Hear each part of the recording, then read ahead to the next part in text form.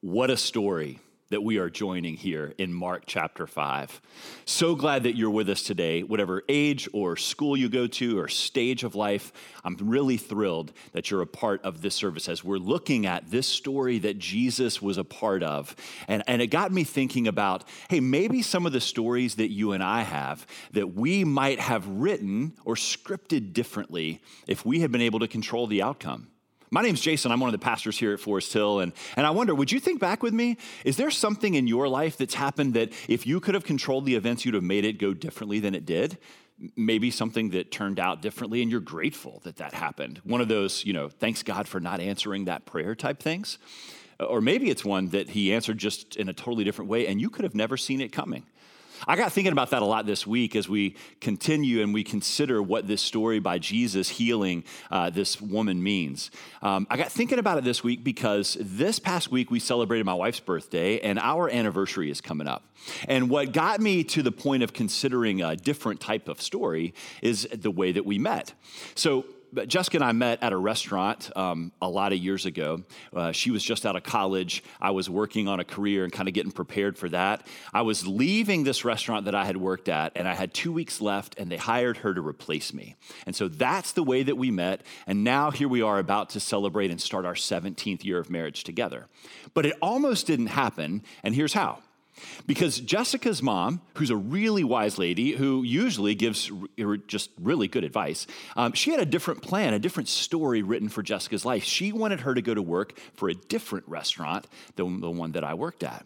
Now, Jessica decided she was going to buck and go against what her mom's wisdom was on this, and she came and interviewed at the place where I was working, got hired on the spot, and the rest is history. But it made me think about this idea that I'm really glad that somebody else was writing Jessica's story than the person who normally did. Like, I'm so glad that God had intervened in that. I would probably be in a much different place this week, probably binging out on Netflix instead of celebrating 17 years of life with the woman that God gave to me. So that's pretty exciting for me. But you may have had a story like that where it turned out differently than you thought. In fact, how about this? Take a little trip. Go back to maybe middle school.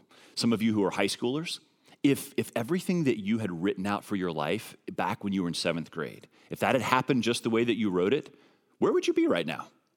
Or maybe you can go back, you're a person who's in your career, and you could go back to high school, and you could think about what kind of job would you have? Who would you be married to if things had worked out the way that you had written it? It's kind of an interesting question, isn't it? We probably wouldn't be right where we are, and we definitely wouldn't have had some of the experience that we've had to this point. And the day that we're going to look at here in the life of 3 different characters that Jesus talks about as he enters their story in Mark 5, this day is all about people's story that looked like they were going in one direction, being completely turned around. And the idea that I want to bring out here is that it's really all about authority. That someone, Jesus in this case, stepped in and decided to author their story differently than they would have. You ever thought about that's where the word authority comes from? It's the idea that someone is able to write, to create the characters, to navigate plot twists and turns, and to tell something. They have the power to tell something in a way that settles an argument. That's where the original etymology of the word authority came from, one who writes with expert ability to settle an argument. So when we think about authority, and Jesus shows it all throughout the first 8 chapters of the book of Mark, we've been looking at that week by week, and if you're brand new just joining us, you can go back and watch any of those weeks. But he's been showing, Mark, the author's been showing us how Jesus has authority over all kinds of things. It's almost like he builds a case in the first half of the book for why Jesus has the power and why we should believe that he really is the Son of God. My question, based on that today, is this. Who's writing your story? Think about that. Someone is authoring the story of your life. Maybe it's you. Maybe you have decided to just allow chance and circumstance to write it. Or maybe it's God. Because really, all of our stories, all of our lives are just small stories as a part of a bigger one. And there's this quote from a guy named Paul David Tripp. He's a pastor and a writer that I think is just great. But this quote really sums up how I want us to think about today our own lives and what happens when Jesus gets involved. He says this, "Thankfully, I'm not the author of my own personal story. Your story isn't an autobiography either. Your story is a biography of wisdom and grace written by another. Every turn he writes into your story is right. Every twist of the plot, it's for the best. Every new character or unexpected event is a tool of his grace. Each new chapter advances his purpose." Here's why for the next few minutes I think you should pay attention, and I'm paying attention to what Jesus is doing in this, because we should really care who has the power to author our story. There are so many things that happen to us in life. Many of us are experiencing moments right now that we never could have expected, and we certainly would not have chosen to write into the script of our time here on earth. And so you want to make sure that the person you're giving authority to has the power to make it turn out right, because there's nothing worse than a story that ends without a resolution, right? A story that doesn't have some sort of redemptive aspect. We all hate those kind of movies or those kind of things that happen on Netflix or Hulu or whatever. We don't like reading real books that end that way. We want to see redemption. And there's one that has both the power and the authority to write redemption into the end of your story. Here's how it goes. As we just heard, Jesus has met this man named Jairus, a father who's in a really difficult spot. We catch him in his story where he is coming up on what you might call the rising action, right? He's experiencing a daughter who's really sick and on the verge of death. And in a moment of desperation, like many of us would do, any dad or parent would find ourselves looking for any way possible that we could have our little girl be healed, that we could have redemption for that story. Well, he goes and finds Jesus, who's walking around that part of the town. And he's heard the stories of how Jesus has done miraculous things to heal. In fact, there's a context to what we just read that actually is important for us to know. Jesus, just before he lands here and meets this dad Jairus, he's been on the other side of the lake. He's been in an area that's called the Decapolis, a place where they're not Jews gathered, and he's just done something absolutely incredible. First, on the way over there was this huge storm that came up, and the disciples thought that they were going to be lost forever, that they were going to die. Jesus, the one with authority over the wind and the waves, he steps up and calms it like it's no big deal. He says, this is not the way that the story is going to end. And they get terrified that he has the power over the sea. Then he meets, as soon as he lands on that side of the shore, he meets this guy that doesn't have a name, but we're told so much about him. He's a man who's been an outcast from society. He's living in the graveyard. We'll call him Graveyard Joe. He's got places where he's been carving himself up. He's a cutter. He's mentally absolutely out of his mind. He runs around naked, screaming, and everyone has a story about their encounter with Graveyard Joe until Jesus steps in. It looks like his story ends in absolute despair, that it's hopeless, because we find out that he's actually possessed by demons. And what do you know? Jesus steps right into the middle of that man's story, and with authority, he sends the demons out. And we find this man. You got to go read this story yourself. Look in Mark chapter 5, the very beginning. You find this man sitting there, and the scripture says, in his right mind. And the people are amazed. See, when Jesus gets involved in our story, he's got power over weather. He's got power over demons.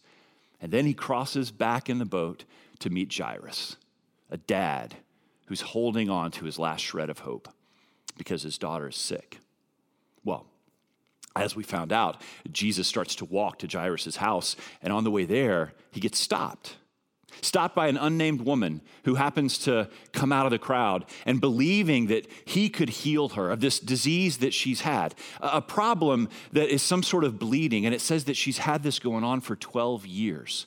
And in one moment, her faith tells her to just grab the clothes of this Jesus, who's already demonstrated authority and power, and that everything could be okay. That's the story that she's trying to write for herself. Now, you need to know a little bit of something about those days, the context for what it would mean to be a woman who's got a difficulty with bleeding constantly. Here's what it would mean for them. It means that she was an outcast socially. She wasn't able to be a part of the religious function and ceremonies and all the things that would let her be on the inside. She also probably had lost a husband. No doubt someone could divorce her for the fact that she was what you would call ritually unclean. What a terrible thing to call a person. Unclean, unable to come into contact with, impossible to be considered socially acceptable anymore. That had been her story for 12 years. And in this moment, she hears of the miracle-working rabbi, and she says, this is my shot. I'm not going to let my story end here. There's going to be another chapter. So she goes, she grabs Jesus' clothes, and suddenly he feels the power drain out of him to heal her. She's healed on the spot, and Jesus turns around as we left the story and says, who touched me? Now, if you read along, you can imagine the disciples are like, man, there's a crowd of hundreds of people maybe gathering. How do you know that somebody touched you? What do you mean? People are touching us constantly. What's this about? And Jesus says, no, somebody touched me differently. They touched me with faith. And that faith has done something. Here's what he says. The woman, with fear and trembling, knowing what had happened to her, knowing that she had been healed, came and fell down before him and told him the whole truth. Daughter, he said to her, your faith has saved you. Go in peace and be healed from your affliction. This lady's story looks like it's going to end with her being an outcast, and she's trying to change it. But Jesus won't allow that to be the final word. See, this is what's really interesting about the fact that he calls her out. When he says to the whole crowd, hey, who was it that just touched me? Who did I just heal? He's forcing her to come out of the shadows, to come out of her secret, and to be exposed in front of everybody. I have no doubt that that's not what she was thinking would happen that day. She was hoping to just grab her little miracle, her little healing physically, and she could go on back to her house. She'd be free from the physical issue. But Jesus wanted much more for her than that. See, some of us, we find ourselves in that kind of a place where we just want the thing that's like driven us most crazy, the issue that we can't overcome. We want the momentary affliction to go away. And sometimes we ask God, we pray for Jesus to just do something about it, just heal, just stop it. And occasionally, he decides he wants way more than that for us. In this case, he asked the woman who's a social outcast to stand up and tell her whole story. Now you can imagine what would have happened right there.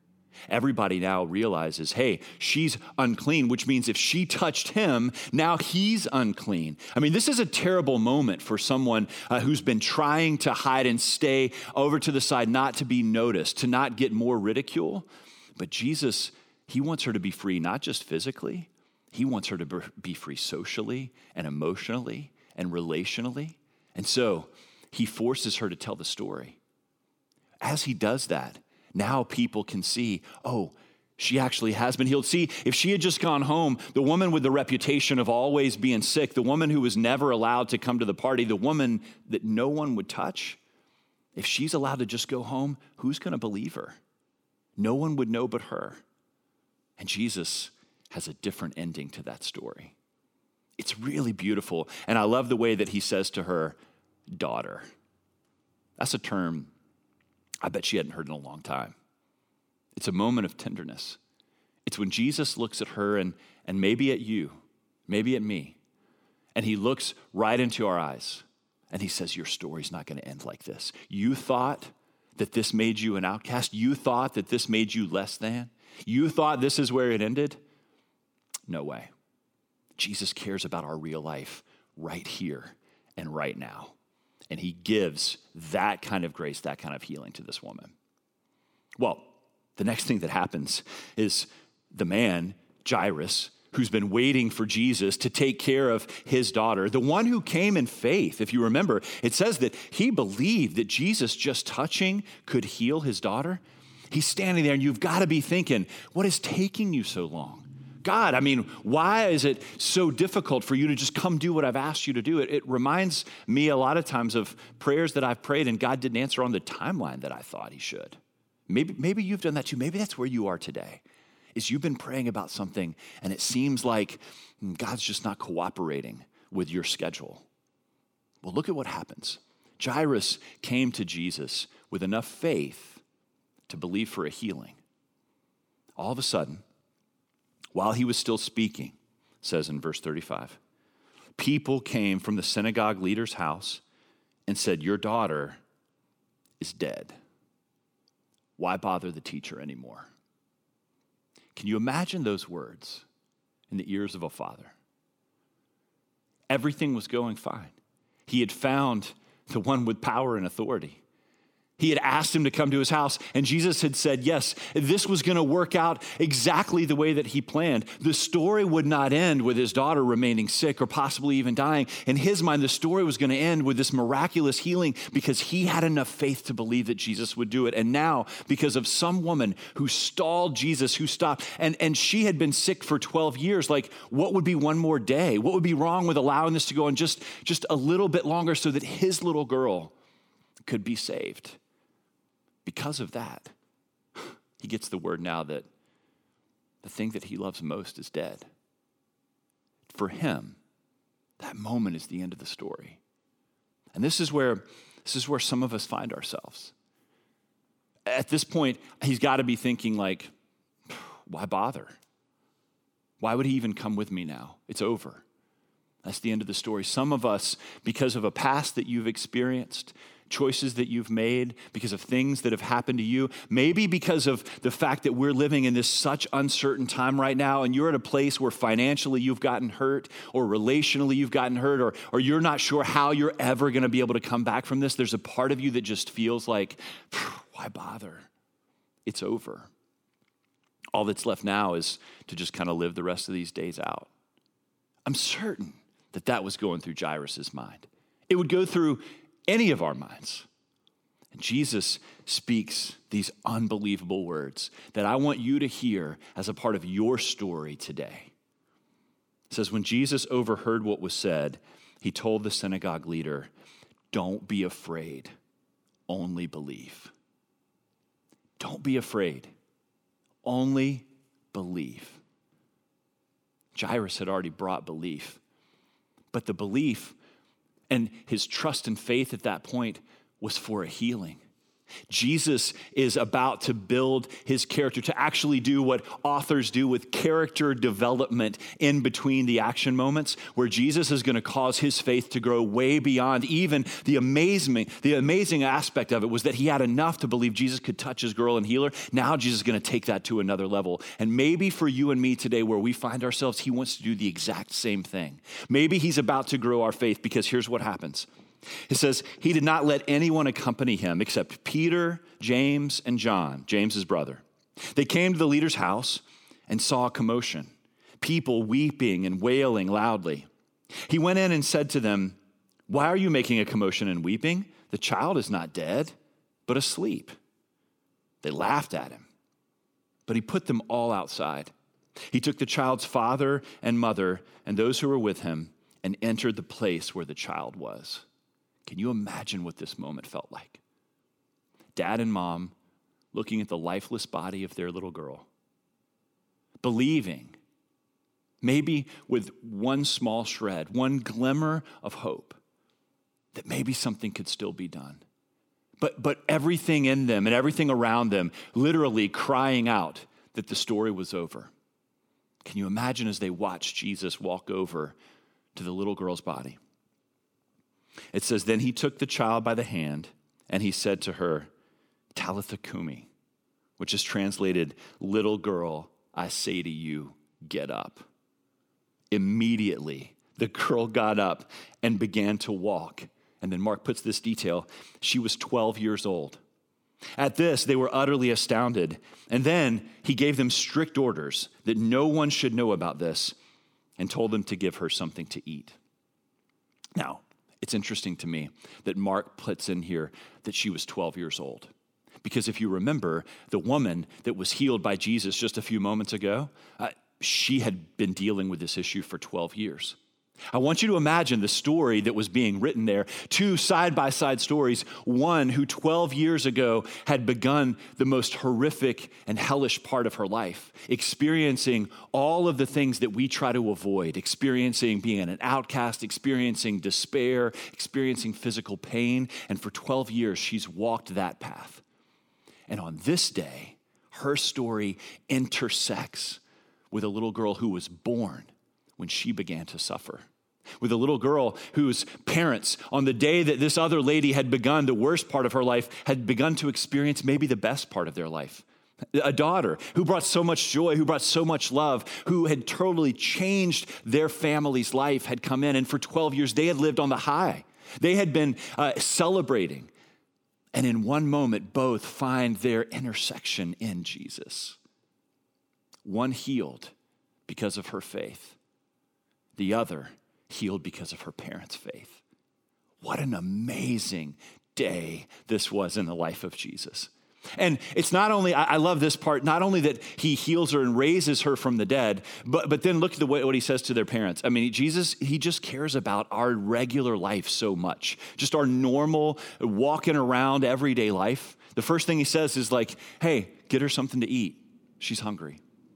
And I love the fact that he says, and don't tell anybody about this. Now, there's a guy, a pastor that I love that talked about this passage, and he said this, his name is Chris Brown. He said, the reason possibly that Jesus decided to not let anyone know that he had done this healing is because, think about it, the girl's 12 years old. Her story at that point would be she was the dead girl that came back. And you think about, you remember, some of you are in middle school right now. You know what it's like. If you get a reputation or you get a name that gets stuck on you, who's going to play with the zombie girl? Who's going to want to date the undead? I mean, Jesus in this moment cares so much, not just for bringing her back to life, but for the life that he will bring her back to, that he chooses to avoid even getting all the glory for having raised her from the dead. This is a God who has the power and the authority to write anything into our stories that he wants. And almost every time we find him engaging with people in this way, the story is way different and way better than any of those characters could ever have written on their own. So I want to ask you to consider, who's writing your story? Is the one that's able to write out how the rest of your life goes. And maybe it's you, maybe you're in charge. But are you able to have power and authority like this Jesus does? Are you able to call into existence things that aren't yet? Are you able to take what looks like the worst day, the darkest day, the most terrible moment, and turn it around for glory? I'm not. I know that this time that we're experiencing in quarantine right now, I know that what you might be experiencing right where you sit in your family or in your job, it might feel like you're powerless. And I am too. We've recognized the fact that we can't do anything right now. We don't have the authority to stop. Even this past week, storms came through Charlotte. I mean, we're here at the NODA campus, and just down the street, a house was destroyed because of the power of a storm. I don't have as much power as a storm does. I don't have as much power, and you don't either, as a virus does. We don't have as much power as society does to put somebody on the out and make them a reject. We don't have that kind of power. But the one who has the power and the authority to say that's not the way that it will end, has traded his life for yours and for mine. He's offered us this resurrection life. I mean, this is Easter part 2, Last week we looked at God's power raising Jesus from the dead, and this week this is all about what happens when that power comes into our everyday Monday, Tuesday, Wednesday regular life. It turns things upside down. And so we have the opportunity to experience dynamic life through Christ by surrendering to him as the authority. But what does that life look like? I mean, in these cases, it looked like bringing life from places that looked dead and bringing light into places that were dark. But I know that I'm speaking to some of you that you're like, there's no going back. I mean, The story's already finished. The worst thing that could have happened. I lost him. I lost her. You can't fix that. And I want to say this to you. Part of the compelling nature, part of the reason that I'm a believer and that so many here who are watching and a part of the service are believers in this Jesus is because he's the one place that has enough strength to allow us to push through and to persevere when the worst comes. He's the one who says that he can give us peace that we can't explain in the middle of the most difficult circumstances.